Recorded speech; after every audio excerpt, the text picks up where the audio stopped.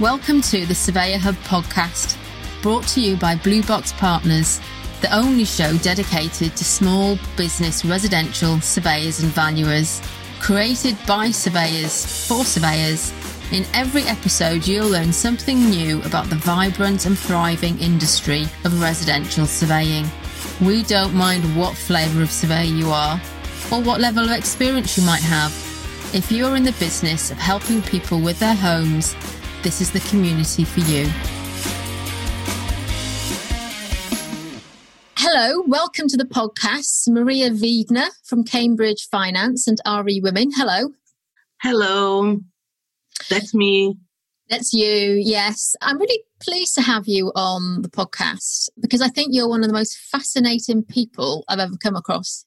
Yes, as you put it, I am the foreigner. And, we'll talk about that.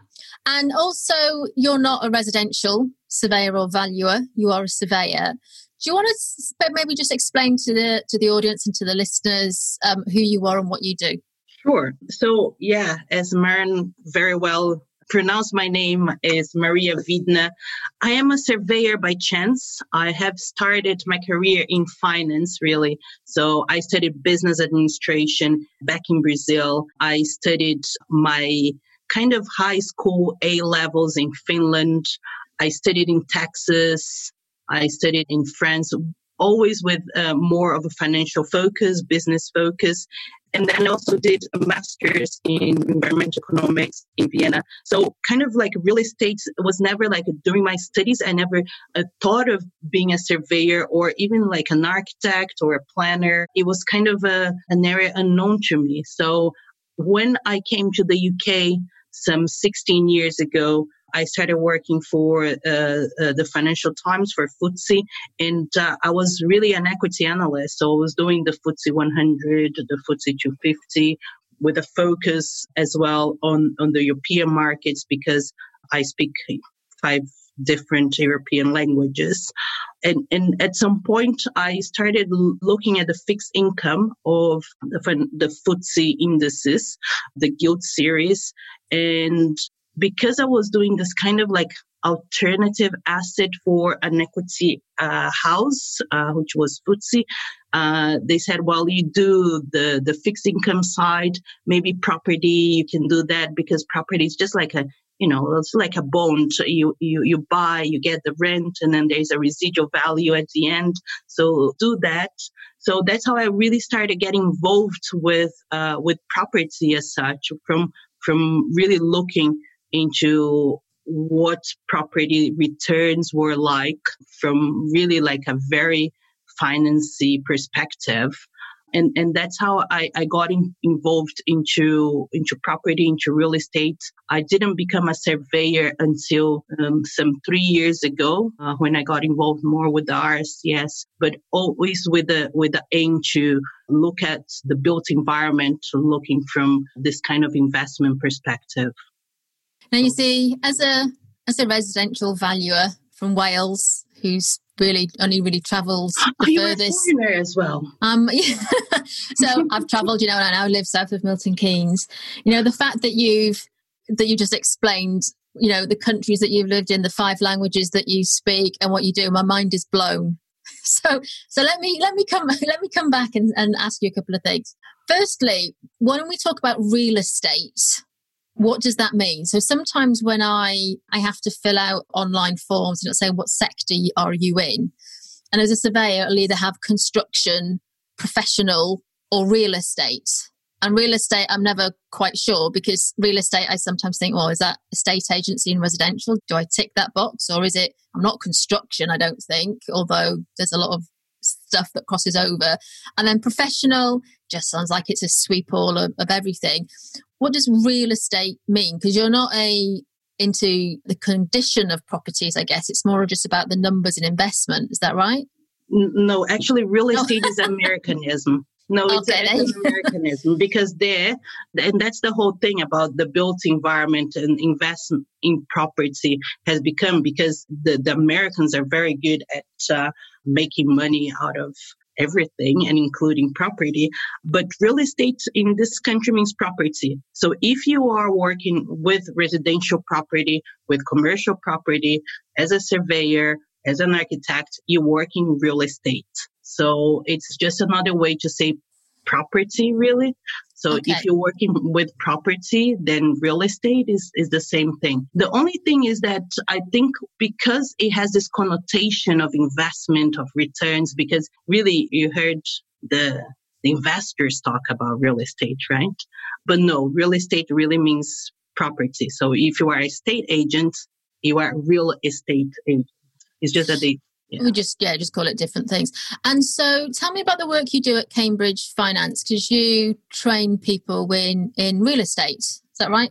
Yes. So the work that I do in Cambridge Finance, and let me just start how the idea of Cambridge Finance really came about, is because I've always been an analyst, looking at investment and what are the returns, what are the risks when people put money into property. So, for example, if you say you're going to buy a shop or you're going to buy even a shopping center, if you're going to buy a house, with the purpose of not living there and not using for our own business, but to receive a rent and then sell it at a higher price at some point, then you are investor in real estate, investor in property. So I've always looked at property with this idea of generating income for the person that buys it. And what I have realized is that there are two types of people in this kind of investment game. One are the people that know a lot about property, but know nothing about finance and risk, financial risk. And the other person who knows a lot about finance, but understands nothing about property, the risks involved in the property markets, or even the building site, or even like what is the conditions and all that could affect the returns on the investment. So this is really how Cambridge Finance came about. And then Cambridge Finance, really the idea is to teach property finance and teach the property people finance and teach the finance people property. So really like bring those two worlds together in a way that they can now start talking, because so far it's always been like the bank people, the mortgage people, the investors, and the property people doing, the leasing, the letting, the surveying, the building conditions, and so on. So it was really in the valuation as well, which is a very important part. Like finance people don't understand how property is valued, and then the property people don't understand how a cash flow works. So really bringing those two areas of knowledge together and trying to translate what the commonality of it, because there's a lot of things they're the same, it's just that we call them different. So this is what Cambridge Finance does. Like I do a lot of training, but I also do a lot of consulting. The focus is really, so I started with financial modeling. So I do a lot of spreadsheets, really modeling what are the returns, the rents, the acquisition price, the selling price, the capital expenditure, putting everything to numbers, and then bringing this and teaching this, because once you know where the numbers are going, you need to understand what these numbers are. And then this is when you really start thinking of the fundamentals, what drives the returns for your investment. So I do a lot of teaching that, but then very recently I started teaching for the RCS as well. In terms of they are, so the portfolio of finance there is mainly I have created. So the property finance investment, the certificate in property finance and investment, the course on real estate finance and investment, the real estate debt course, the real estate financial modeling certificate. So all those courses, I am the one that have created and the one that I'm leading. And this is really what I've been doing on Cambridge Finance so far. And with investors, I still work with them.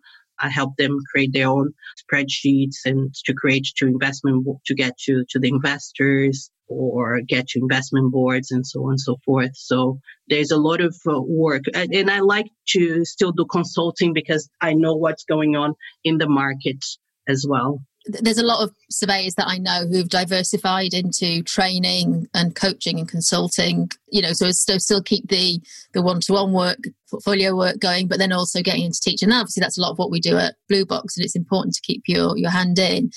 And I guess, I've come across a few surveyors who actually would benefit from understanding more about the real estate side and how the investment piece works. And you do get surveyors who will be thinking, oh, I love a good spreadsheet. And they will love all the things that you're talking about. And there'll be some surveyors who'll be thinking, I don't want to go anywhere near a spreadsheet. And we do have these surveyors who, I think have their surveyor hat on and their valuer hat on, but that you're right, there's a point where the two absolutely come together. Let me ask you about your career though. And because to start off in Brazil and travel the world sounds ever so exotic and you have to tell them my parents are Japanese. Oh, okay. Okay. And that I look Chinese. We're ticking all of the diversity boxes here because you've been everywhere. But don't say that I'm short and a bit overweight, please. That's another diversity part. Oh, we'll tick them all. But listen, to move around like that is actually quite brave. How did that come about? Because there's lots of people in the UK I know who have never worked abroad and maybe never have any intention to, but also maybe they're thinking that the opportunities are limited. But how did that come about to leave Brazil and to end up in so many different countries? Yeah, it started pretty young. I was 16 when I left my house and I went to do a high school in Finland. I've always been interested in going places, I think especially because my parents are migrants themselves. They are from Japan. And then so I always had this idea of getting to know the world. I always thought, because even though I'm Brazilian, I am in Brazil a foreigner as well, because I'm the Japanese there. So I always said, well, I don't really belong here in this country. And then I applied for a scholarship to study. And I think my grades weren't that great because they sent me to Finland. So I think like the people with better grades would go to England or go to France or the US. And I was like, okay, yeah, I got a place to work to. They had 5 scholarships. So one of them was to Finland. So then at 16, I moved to Finland, and it was just an amazing experience. And that's when the whole idea of being human, you realize that humans are humans, wherever you are in the world. So it was an amazing experience. And for me, really, my life is defined as the time that I was before Finland and after Finland, because it's at this young age. And you think and being a teenager, you think you know the world, you think you know everything that is going on. And then you go to a country that is so different. And then you get this culture shock. And then you kind of think to yourself, well, people are people. It doesn't matter where they are. And it doesn't matter how different they are. Like, we are all human at the end of the day. So this was my first experience. And I think once you start with this experience, it kind of sticks with you, because it stays with you. Because with my friends from this period that did this exchange program with me, they some of them went back to Finland, some are living in other countries. It's kind of a bug that you get, but I started very early, and then I went back to Brazil. I did my degree in Brazil, business administration, and in São Paulo. And then, but in the meantime, I also studied abroad. So I studied in France at HEC, in Paris. I also studied in Texas during the period of my bachelor's degree. So I was doing all those like exchange programs. Like I was getting scholarships to study somewhere else. So I studied in Texas in my last year in Austin. And then there I met my husband, who is Austrian. So I think with him, I went first to Vienna. I went back to Brazil and finished my degree. And then I went to Vienna and I did the studies in environmental economics there. And I stayed there for 2 years. Unfortunately, I hated that country. So it's not all glamorous traveling the world and things. Not at all. Especially if you don't have money. I think if you have money and then you're just traveling around, yes, but no. So then in Vienna, we lived there for 2 years, but it was hard for me. I learned German though, which was a good thing. So I do speak German. I was about to ask you about, had you learned any languages before you left Brazil? Yeah, I'll just go back to the traveling the world, and then I'll tell you how I learned all the languages. But with Vienna, and then my husband, he lived in the UK. So that's the interesting thing, because my husband he's Austrian, but he was born in Belgium. He lived in Argentina until he was 5. Then he lived in Florida until he was 10, and then from 10 to 15 he lived in the UK, and then he became Austrian when he was 15. But he was born Austrian. So then I moved to the UK after we lived there, because that was the country that he left before moving to Austria. So that's how I ended up here. And then in terms of how I learned the languages, I always say that I do speak 5 languages fluently. But I always say that it's because I'm a hungry person, not like hungry to learn, but it's like people need to understand when I need food. So then it's like I need to go and order food and people understand me. So it's because I was living there in those countries. Because, for example, Japanese is not one of those languages that I say I speak fluently, even though it's a language that I have been most exposed since I was born. So I didn't learn the languages theoretically from the books, but because I was living there. And I remember crying every day to learn German, like, even though I was in Vienna, it's like this language is so non-economical. Like, for you to say, I go to school, it's like 3 lines. So it was kind of hard. Yeah, Welsh is a bit like that. Everything's a bit longer and the words are backwards. Yeah, yes, I think there's quite a commonality between Welsh and German, actually. A lot of people who speak Welsh can speak German really well. Yeah, because Welsh doesn't have vowels as well, right? No. I don't know. Yeah, Welsh is a bit, yeah. So you moved around the world and studied. What's it like working in a different country in a different language? Because there's one thing being a student, but when you actually have to work and earn a living, how did you find that? Well, my first experience, which was a FTSE, it was fantastic because it was actually very international. So if you go to Canary Wharf, it's very international. So when I was working there, it felt like, I was one of the many, because the financial industry, they are very diverse. And because I was covering countries like European countries, even South Africa was covered by the team I was working at. They appreciate that your knowledge your different knowledge is valuable, which is different than if you just work in a very English or British environment that you just deal with the one type of person, and your work is not as exposed internationally as it would have been. So I think that experience was really good. Then working, I think I worked with it's always been very diverse, I have to admit, except for, but then property is in an industry, and that's why I started the whole idea of real estate women, because it's not as diverse as the financial markets, for example.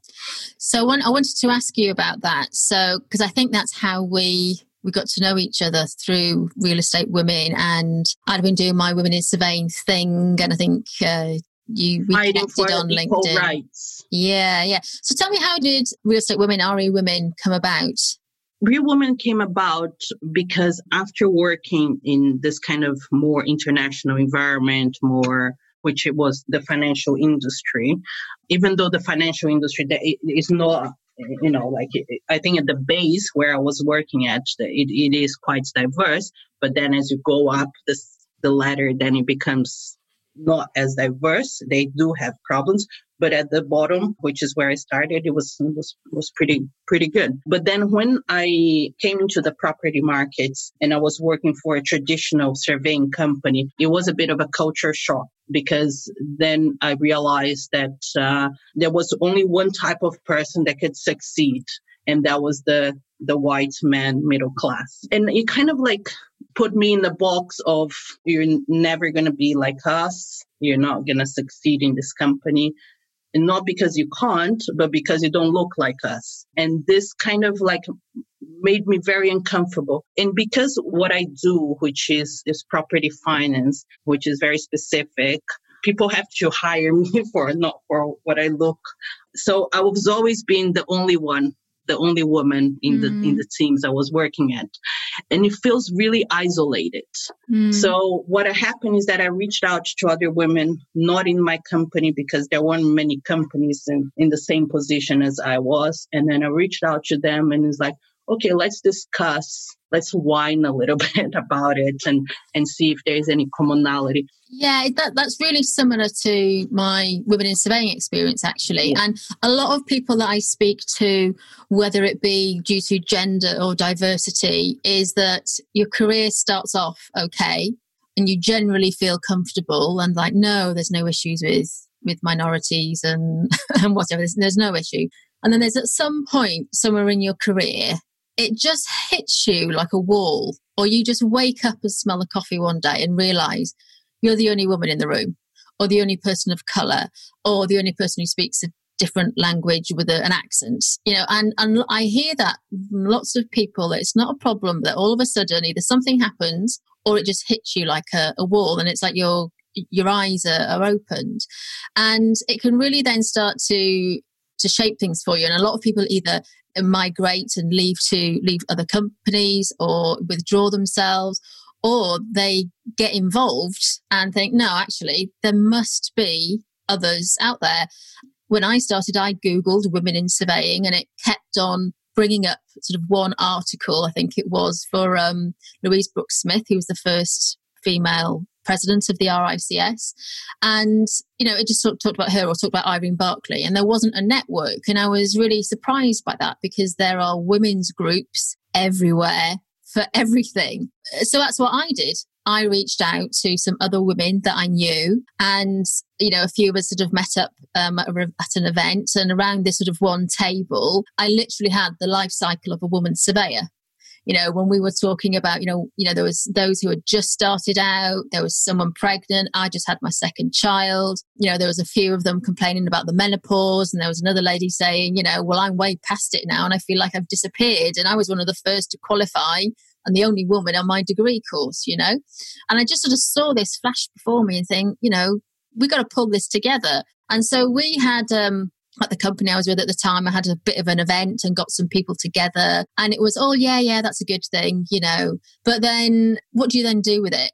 And the problem with starting an organisation, and I'd love to hear your story about how that came about, is that, there's lots of women's groups out there. They take an awful lot of bloody organising. There's normally membership fee, there's all of those things. And, whilst I'm on governing council, I'm not one for a board or a committee. Unless I really passionately believe in it, it's not my thing. And I actually think there's a lot of power by not being in a group, or not being, sort of part of a particular membership, because it's much more fluid. And if you're a woman and you're a surveyor, you're part of my gang or our gang. It's absolutely fine. And you can't get rid of that, and you just make a stand for it. And that's why after I did the Women in Surveying Summit, which is this sort of series of interviews of just chatting to women about, all sorts of things, is why I didn't set it up as any kind of organisation, because there are some brilliant ones like RE Women out there, and we don't need any more. But there's something about pulling people together, like Women in Surveying. We've got a Facebook group, we meet up, on Zoom calls regularly, and we just chat. And but it's nice to have that commonality, and it's a way of giving back, and it takes out some of that formality of what we do. But also, I am not the only woman surveyor out there. I don't need to lead it, but you do need great leadership skills to actually take something like that forward. So tell me about how RE Women came about and how you came to lead that. Yes, it started just like you said, as Women in Surveying, instead of being Facebook, I was on LinkedIn. So we started the group on LinkedIn, and it kind of grew But it grew very organically because the real estate women I am a volunteer there. Me and Anok, and now we have an amazing committee that hopefully, knock on wood, we're going to change the world. But it is one of those things that I couldn't stop because it is the network. And then we needed people to stay connected, especially in the area of the more commercial property that it tends to be more men. I think in residential property, you will see some more women in there. In commercial, is not that many, and property finance is even less. But it kind of came up. I started doing those meetups, and then at some point they said, because we do the meetups, and it's great to be connected, but how are we going to take this forward? How are we going to have an impact? And they said, well, we need role models.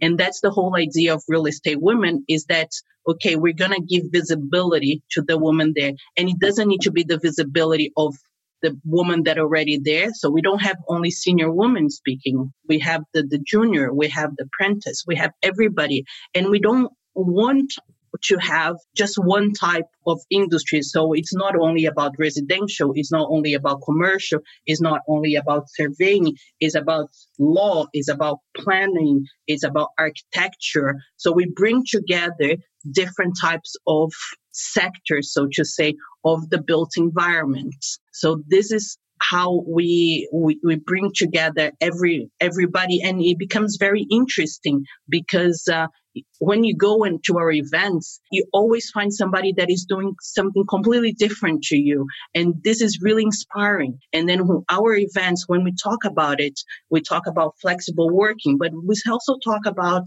flexible office space. So it's like the diversity of themes. So even though I say I want to, how does it came about?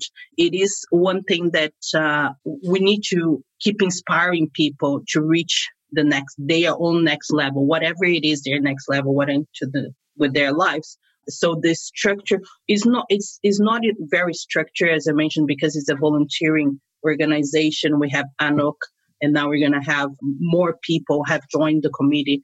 But it does take organization. So one thing that I started before my business was the website. So because I could create a website and create a calendar, then it kind of helped. So having those admin skills made the group go forward. And then there's some amazing people out there that really want to help. And it's really capitalizing on the goodwill of other people as well, because there's so many people out there that just great allies and they want to make a difference. And it's a great opportunity to get experience of organisations, committee and board experience when you get involved with organisations like RE Women and such. And that's something particularly women don't always get access to in their workplaces. I remember a number of years ago, way before I did the Women in Surveying piece, I was involved with Women in Property, which is a great organisation. They have a good sort of mentoring scheme. And I was mentored by them some 10, 15 years ago, I think it was. And so I had a go at organising my own local event. And we went to the Coal Authority in Mansfield, I think it was, Mansfield or Derby, Mansfield. And Coal Authority were great. They put on a little talked about the mining, the work that they were doing, really interesting. And out of my 15 people that turned up, there was one woman. The rest of them were men. And so it was really, it was a lesson learned for me in terms of how to organise, but also then how to attract people. And also through the Women in Surveying things that I've done. Last year I did a bit of experimenting. Okay, what would it be like if I had events? And lots of people wanted one in London. I ordered one in London, organised one in London, and 2 people came. Or 3 people. We organised one in Portsmouth, near Portsmouth. And unfortunately, I had to cancel and couldn't go that day because my daughter was poorly. And something like 25, 30 people turned up. So it's your fault. So it's my fault, yeah. But then what I started to do is whenever I was out travelling, I would just say, hey, I'm here if you want to catch up. And I did that in Manchester. I did that in Leeds, where we had a few people.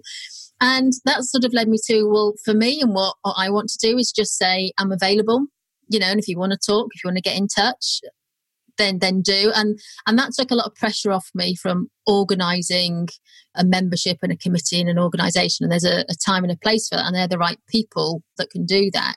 And I wanted to ask you what it's like to be a CEO and leadership and the leadership skills that you've got, because I went to a Women on Boards event a number of years ago. It was the first one I think I'd ever gone to.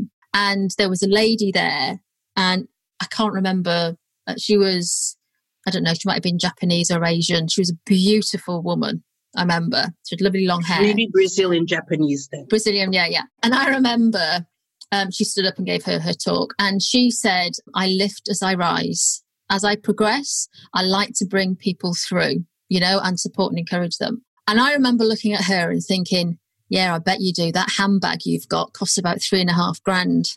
And I remember thinking, oh, Marion, that's so bitchy. But then I also remember thinking, I feel so far removed from where this glamorous, international, wonderful woman, with a fancy handbag, I just felt the gap between her and me was huge. And, I don't have a $3,500 handbag, but I'd like to think that I tried to close that gap, because she's absolutely right. We lift as we rise. And there's that saying of, all ship boats rise with a rising tide. We need to bring other people up. And you mentioned role models. And yeah, we don't have a lot of role models, but we do have some. And I think it's really important that our role models are accessible. And one of the things I remember, so I mentioned Louise Brooks Smith, who was the first female president of the RICS. And when I did my... A real estate women member? Yeah. And when I did my virtual summit, she was the first person to email me and just said, well done. And I tell you what, that gave me the biggest boost ever. It was a really difficult time for me in terms of my career and where I was. And I didn't know her. Didn't know her for Adam, but she took the time to send me a quick email just to say, well done. It's a good, brave thing to do. And that kind of thing spurred me on. And similar with Amanda Clack. I think I reached out to her and asked, when I was doing the, I've got an MRICS to FRICS little Facebook group to encourage women to get to fellowship.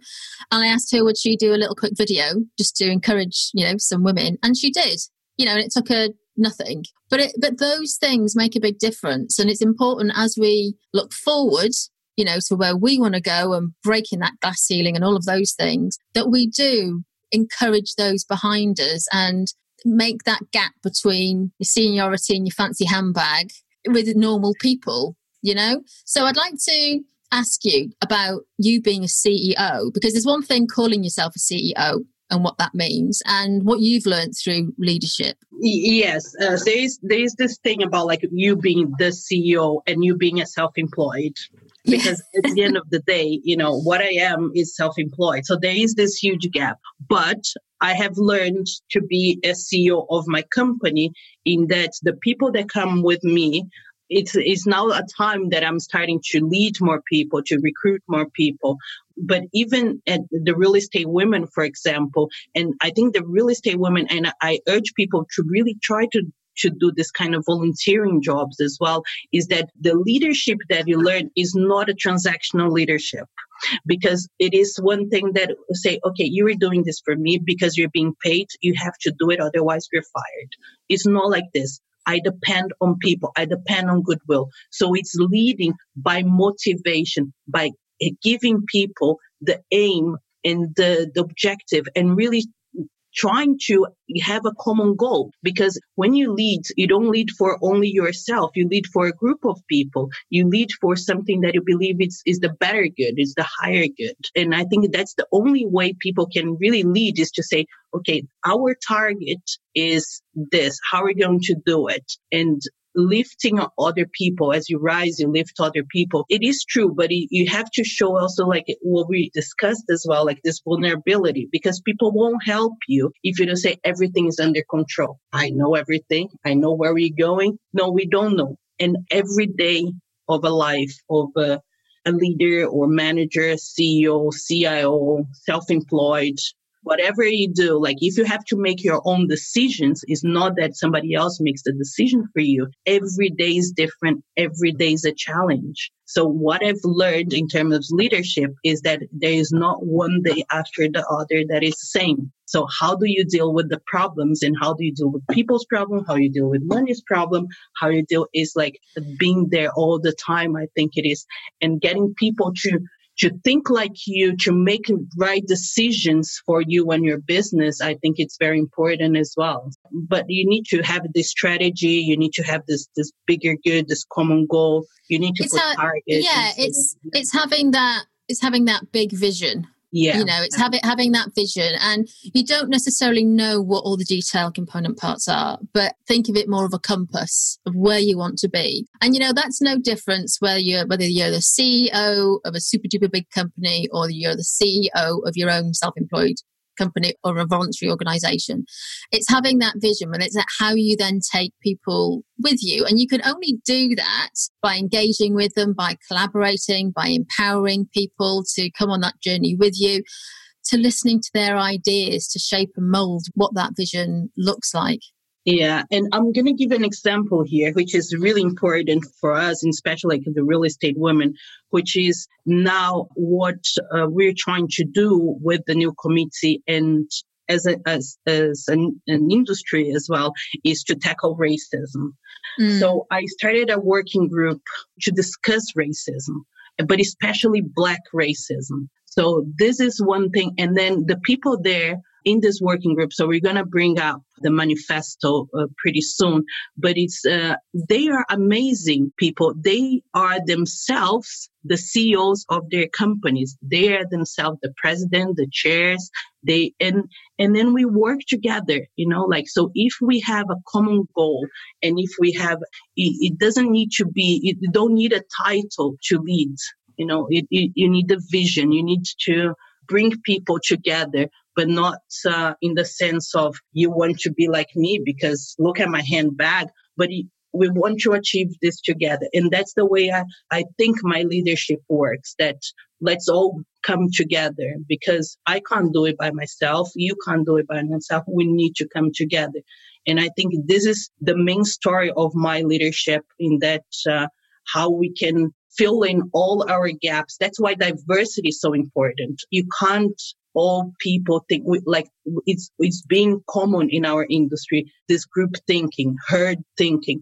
When one person buys, everybody buys. When one person wants to sell, everybody sells. It can't be like this anymore. We need to have more diversity of thinking, or like what is going to be next? How are we going to solve this problem now of the pandemic? Is it going to be forever? Is it short term, long term? Let's put our thinking together. How the built environment, how property, real estate is going to come out of it. And I think here having this common goal of let's solve this problem together is important, but also like everybody that is discussing this issue have different opinions as well.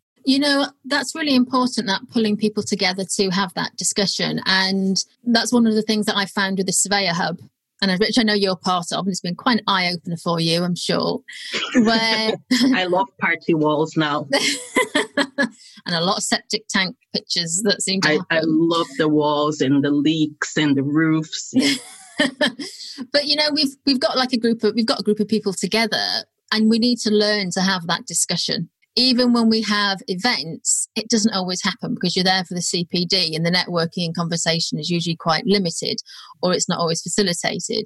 And that's been one of the big learnings for me with the Surveyor Hub, the free community group that we run, is that not just that we've got a diversity of thinking and, we've got to have that discussion, but just how we're not very good at talking to each other. It's like a skill that we've lost, and it's important that we re-engage it. Now, we do it on the Surveyor Hub for generally residential surveyors and valuers, although there's a few QSs who like to be part of it. And it is quite international. People from finance as well. People from finance, but we do have people from France and Australia in the group as well, and some people from Ireland. And so, we're getting to be international, but we've got to have that conversation. And also RICS has their own platform called RICS Insight, which if surveyors are not a member of, then as RICS members you can join.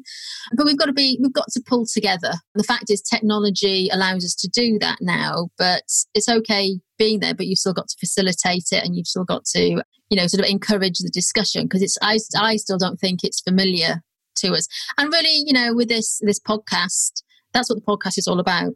Just chatting to interesting surveyors and people like you, so we can learn a bit more about the life of a surveyor, people's careers, and primarily because most people listen to this podcast when they're walking their dog or driving around in their car. And it's a way of just connecting, because the world is very different to what it was, not just last year, but over a few years ago. But look, Maria, it's been really, really good to talk to you. Thank you so much for your time today. Great. Thank you, Marion. Thanks for the opportunity. You're very welcome. You look after yourself. Bye. And you. Bye. You've been listening to the Surveyor Hub podcast. We'd love it if you leave a review and let us know how we're doing. And if you want to find out more about how we're making a difference, visit us at blueboxpartners.com.